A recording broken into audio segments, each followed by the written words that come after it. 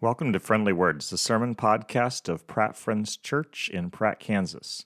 The message you're about to hear was originally preached at Pratt Friends Church on Sunday, June 27, 2021.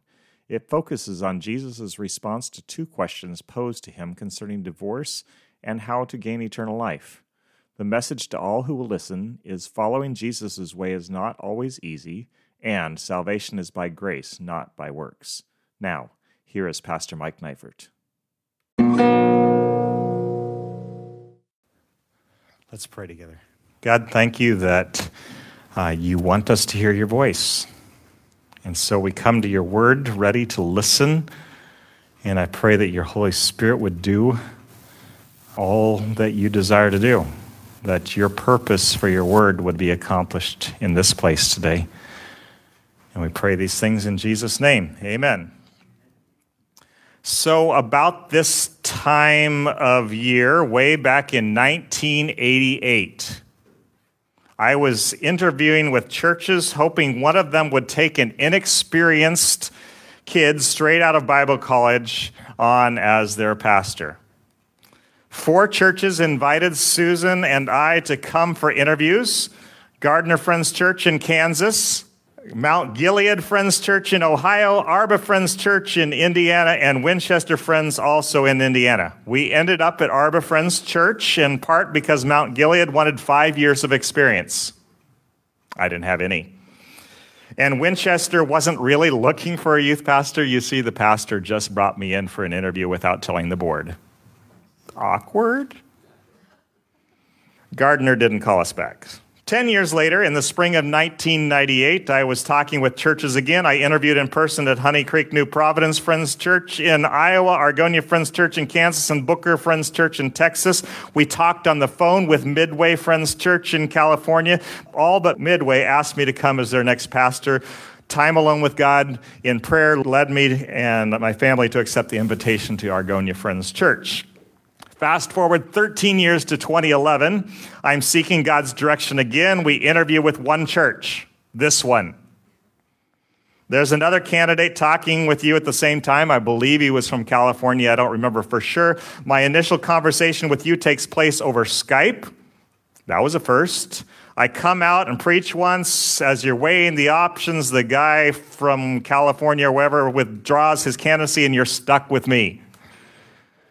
On June 28, 2011, we pulled into Pratt in our moving van, and many of you here helped us unload our stuff, and I'm sure glad that God brought us together.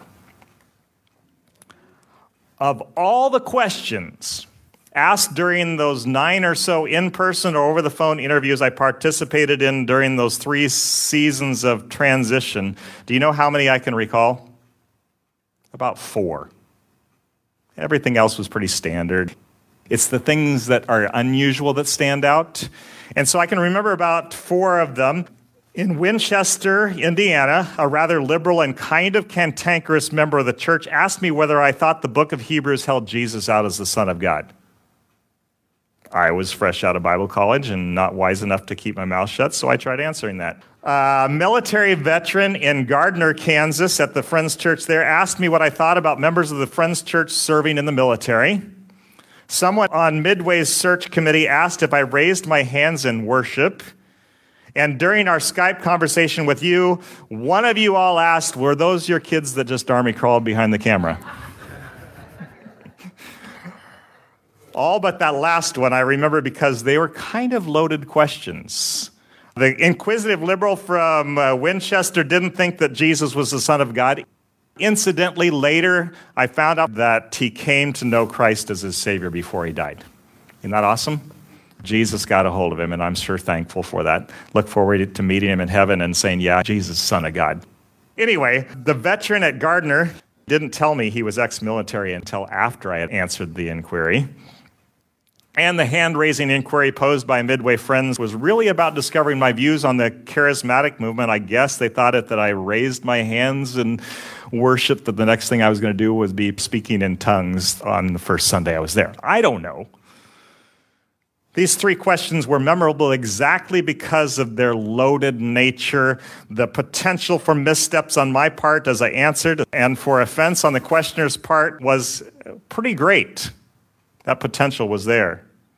I think I negotiated each situation well enough, but I'll never know, I guess. I didn't end up at any of those 3 churches that these probes came from. For those of you who weren't here for the interview that we had, the answer to the question about army crawling kids in the background was yes, those were my kids. Anyway, before we begin our examination of Matthew 19 this morning, let me suggest a loaded question which would make any preacher hem and haw a bit. Here's the question. When would you like to preach about divorce and remarriage?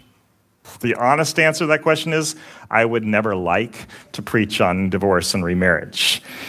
It's uncomfortable for me and for half the people in the congregation, people who are listening in online. Divorce and remarriage is so prevalent in our society and even in the church that the Bible's words on the subject, Jesus' words, are bound to offend at least a few when we read them out loud. And then you want me to go beyond that and apply what we hear to today. When would I like to preach about divorce and remarriage? If I had my own comfortable fleshly ways, never. When will I? When God says to, or when a series brings it up. So here we are in Matthew chapter 19. As you probably guessed by now, we're going to be talking about divorce and remarriage, at least as we start. In this chapter, Jesus speaks plainly about the issue of divorce and remarriage. He does so because a loaded question is posed to him by the Pharisees, who want to see him stumble publicly. Their motives are at best questionable. And if you remember from a few weeks ago, any time in that culture that a question was asked in public of a teacher, it was not because you really wanted to know the answer, but because you were trying to trap them or trying to make yourself look better than them. So, everybody take a deep breath and prepare for what Jesus says in response to the loaded question posed to him about divorce and remarriage in Matthew chapter 19. Follow along as I read. I'm going to read verses 1 to 12 as we get going. When Jesus had finished saying these things, he left Galilee and went into the region of Judea on the other side of the Jordan. Large crowds followed him, and he healed them there. Some Pharisees came to him to test him. They asked, "Is it lawful for a man to divorce his wife for any and every reason?" "Haven't you read," he replied, "that at the beginning the Creator made them male and female, and said, 'For this reason a man will leave his father and mother and be united to his wife, and the two will become one flesh.' So they are no longer two, but one flesh. Therefore, what God has joined together, let no one separate." "Why then," they asked, "did Moses command that a man give his wife a certificate of divorce and send her away?" Jesus replied, "Moses permitted you to divorce your wives because your hearts were hard. But it was not this way from the beginning. I tell you that anyone who divorces his wife except for sexual immorality and marries another woman commits adultery." The disciples said to him, "If this is the situation between a husband and a wife, it's better not to marry." Jesus replied, "Not everyone can accept this word, but only those to whom it has been given. For there are eunuchs who are born that way, and there are eunuchs who have been made eunuchs by others, and there are those who choose to live like eunuchs for the sake of the kingdom of heaven. The one who can accept this should accept it." What you and I, centuries removed from this situation, might not know is that there was a raging debate going on in Israel about this issue. Some teachers believed that you could divorce a woman for any reason imaginable. She burns your toast, she's toast. Others held a more conservative view. They believed that only infidelity justified the severing of those marital ties. So this question of divorce and remarriage put to Jesus was an even more loaded question than any of us might imagine. There were likely folks from both sides of the aisle among the bystanders in the crowd that day. Everybody heard the question, and they leaned in to hear what Jesus was going to say. With whom would he side? Which view would he favor? Jesus starts his answer with an appeal to a time before sin marred relationships. In the beginning, God made a man and a woman, and when they came together, it was for life. They were one flesh. They could not be separated. Truthfully, before sin, they weren't looking for an out. To the crowd around him on this particular day, he says, this is the way it was and the way that it should still be. Let me ask you this. Isn't this what everyone who marries wants?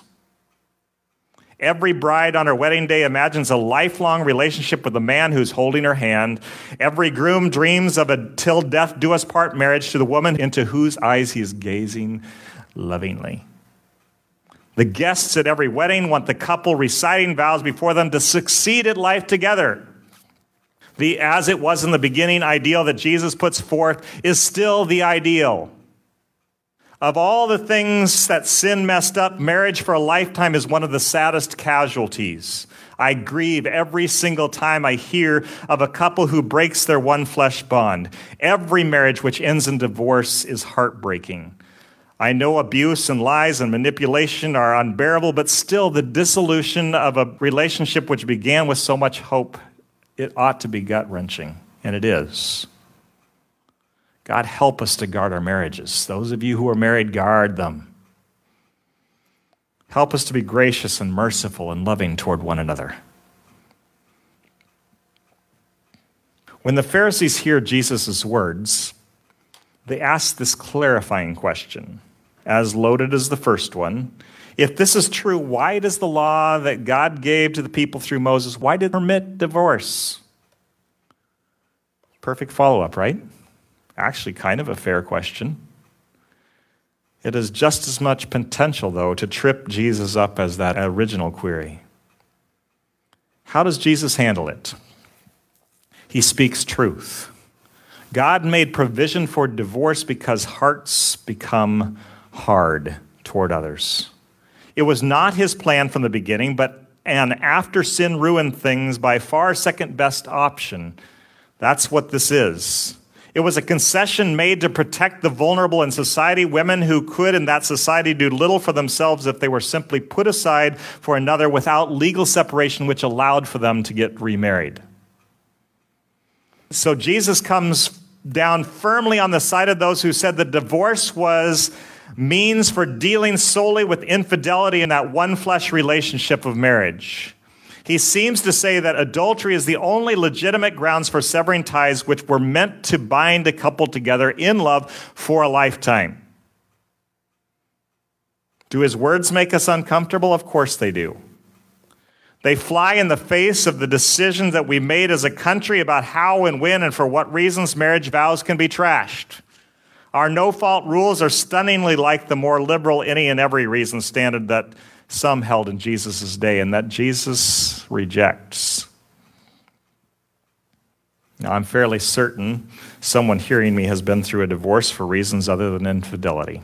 Perhaps you or a friend or a relative have severed ties with your first or second or third spouse and remarried once or twice or thrice.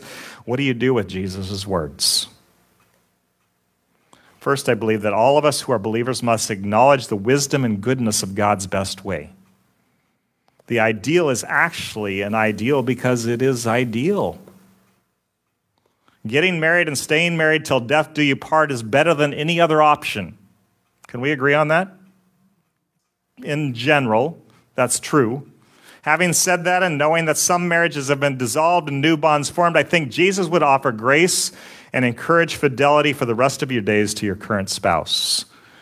Do you need to seek God's forgiveness for past actions? I can't make that judgment for you, but I encourage you to go to God and ask Him. I trust that the Holy Spirit will convince you one way or the other and guide you if that's what you need to do. And I'm sure that if you follow His directions, you will find His healing and His peace and His forgiveness. That's true for any sin, isn't it? Yeah. Is what Jesus says radically different than what the world teaches? It is. It was radically different than what the teachers of his day taught. The disciples were stunned by their master's words, and their response in verse 10 is over the top. They said, if this is a situation between a husband and wife, it's better not to marry. That's what they thought. And Jesus acknowledges what he said is difficult, and he encourages those who will listen to give themselves wholly to God's will for their lives, whether that includes marriage or a single life. He even suggests that celibacy might be the path for some.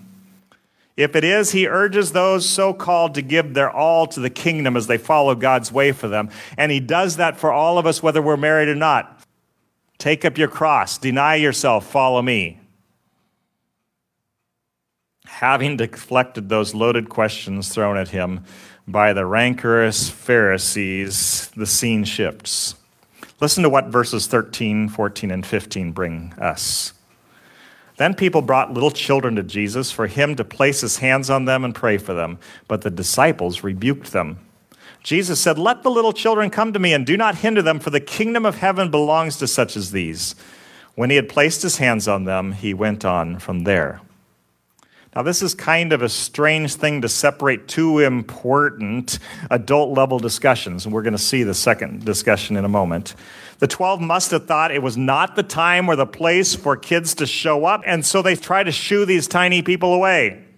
Not now, moms. Can't you see that Jesus is busy answering serious questions, smacking down his rivals? Jesus rebukes his security detail. He's got time for every kid who's been brought to him. The adults with their never-ending string of questions and their trapping ways can just wait. Blessing little ones matters more than answering the next grown-up question. It's true always, not just for Jesus, but for his followers as well. Because the kingdom of heaven belongs to those who are like little children, who look to their Father for everything. You get this, don't you? Kids matter to God. We talked about this last week. Remember the millstone hanging around your neck and throwing you into the depths of the sea to drown? It's better to have that happen than it would be for you to mislead a small child or a believer. Kids ought to matter to us, always. God, help us to give the young ones around us the time and attention that they need so that they can know Jesus and follow him. We're ready now to read the next part of Matthew's narrative. Another question is going to be posed to Jesus. At the end of the first one, he went on from there, so this is in a different place, but it's evidently not far removed in time. This is one of the next things that happen. We hear a question posed to Jesus, and we hear his response to it in verses 16 through 26. Matthew 19, starting at verse 16, says, "Just then a man came up to Jesus and asked, 'Teacher, what good thing must I do to get eternal life?' 'Why do you ask me about what is good?' Jesus replied. 'There's only one who is good. If you want to enter life, keep the commandments.' 'Which ones?' he inquired. Jesus replied, 'You shall not murder, you shall not commit adultery, you shall not steal, you shall not give false testimony, honor your father and mother, and love your neighbor as yourself.' Verse 20, 'All these I have kept.' The young man said, 'What do I still lack?' Jesus answered, 'If you want to be perfect, go sell your possessions and give to the poor, and you will have treasure in heaven. Then come follow me.' When the young man heard this, he went away sad because he had great wealth. Then Jesus said to his disciples, 'Truly I tell you, it is hard for someone who is rich to enter the kingdom of heaven. Again, I tell you, it is easier for a camel to go through the eye of a needle than for someone who is rich to enter the kingdom of God.' When the disciples heard this, they were greatly astonished and asked, 'Who then can be saved?' Jesus looked at them and said, 'With man this is impossible, but with God all things are possible.'" So here's another loaded question. What good thing must I do to get eternal life? Is this guy, as it seems, asking about minimum entrance requirements? Is he seeking to know how little he must do to get past the gates of the eternal city of God? There are plenty of people who want the answer to that question. There are plenty who think that they've got the answer, and the answer that they think is true is that they're pretty sure that all it takes is to be a pretty good person. They're pretty sure that they are good enough to suffice. They aren't as bad as some. They're nice most of the time. Why wouldn't God let them in? The guy in front of Jesus seems to have an "I'm good enough" attitude. When Jesus asks about some of the commands, the man confidently asserts that he's followed them all. But he's not satisfied, is he? He senses that there's something more, and so we ask the second question, what do I still lack? Is this guy admitting that he's not sure of his salvation, even though he thinks he's good enough? Even though he thinks he has this righteousness because he's followed all these commands, it seems like he's saying that. Can I let you in on a little secret? Salvation is not the possession of those who try to earn it by being good. No one gets in on their own merit. You can't be good enough to deserve heaven. I can't be. You sense that in your heart of hearts, don't you? That none of us are going to measure up when we're before God's throne.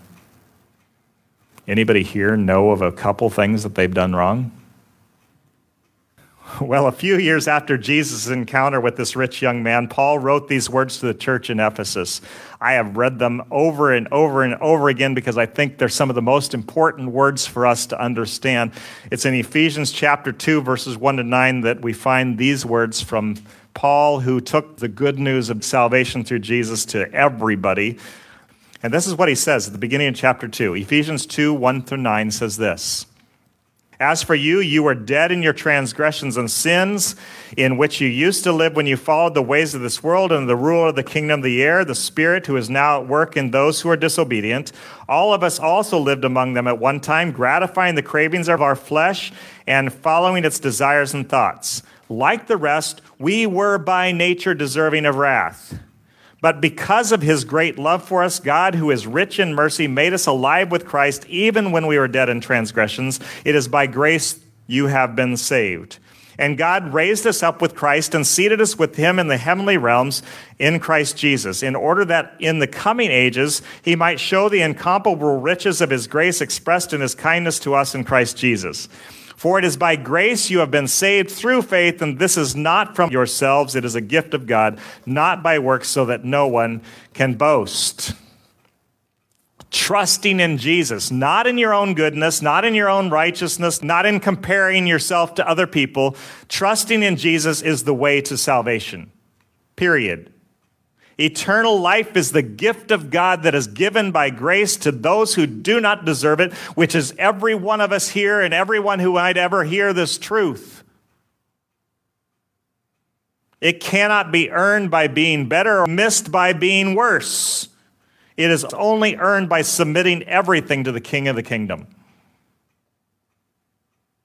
Was this young man completely surrendered to God? It doesn't appear so. He was unwilling to give up his wealth, which it seems mattered more to him than eternal life. The price Jesus suggested was too much, at least in this moment. Have to wonder if maybe years later he changed his mind and came to follow. The seeker of the truth, the one who wanted to know the way to life, walked away because he had great wealth, and he was unwilling to part with it. As the questioner disappeared into the crowd, Jesus, I imagine with a sigh, said words which astonished his hearers. Verses 23 and 24, truly I tell you, it is hard for someone who is rich to enter the kingdom of heaven. Again, I tell you, it is easier for a camel to go through the eye of a needle than for someone who is rich to enter the kingdom of God. For years, people had equated accumulation of wealth and flocks and all the stuff of this world, had equated that with God's blessing. A rich man was obviously living right, or God wouldn't have given him so much. Not so, says Jesus. Taken aback, his disciples asked, who then can be saved? Their master's answer, our master's answer, points to the conclusion that Paul came to. It is only by grace that you can be saved. God must save us or we can't be rescued at all. Are you hearing what God says? Are you hearing Jesus? Salvation is by faith in Jesus apart from any good that you might do. You cannot be good enough to get in on your own. You need God's grace, which he offers to those who will trust in him. No matter what your past is full of, it can be wiped clean. So quit trying to get in the back door. There is no back door. Attaining eternal life is impossible without God. Jesus said so. Paul affirms it. All right. Just a few more verses from chapter 19. Let's begin at verse 27 and read through the end of the chapter. Peter answered Jesus, "We have left everything to follow you. What then will there be for us?" Jesus said to them, "Truly I tell you, at the renewal of all things, when the Son of Man sits on his glorious throne, you who have followed me will also sit on 12 thrones, judging the 12 tribes of Israel. And everyone who has left houses or brothers or sisters or father or mother or wife or children or fields for my sake will receive 100 times as much and will inherit eternal life. But many who are first will be last, and many who are last will be first." Hear the truth. Giving up everything to follow Jesus, submitting to him, even losing your life for the kingdom's sake, will be worth it in the end. The reward of eternal life and all you will receive in the life after this life, which is real life, will be greater than anything you might gain or keep or hold on to in the here and now. Do you believe this is true? Do you trust Jesus enough to give him everything right now, your life, your wealth, your time, not to gain salvation, but to honor him, and so that you might serve him and him alone, and point others to him? Loaded questions, I know. Questions that I invite you to consider. In the next few moments, I'm going to give you time in silence to respond to what God said to you. I can't decide how you need to respond, so I'm letting you do it. Will you listen to God and respond to what the Spirit said to you today? Will you? Let's take just a few moments in silence and allow our full attention to be on God and what his Spirit wants to say to us.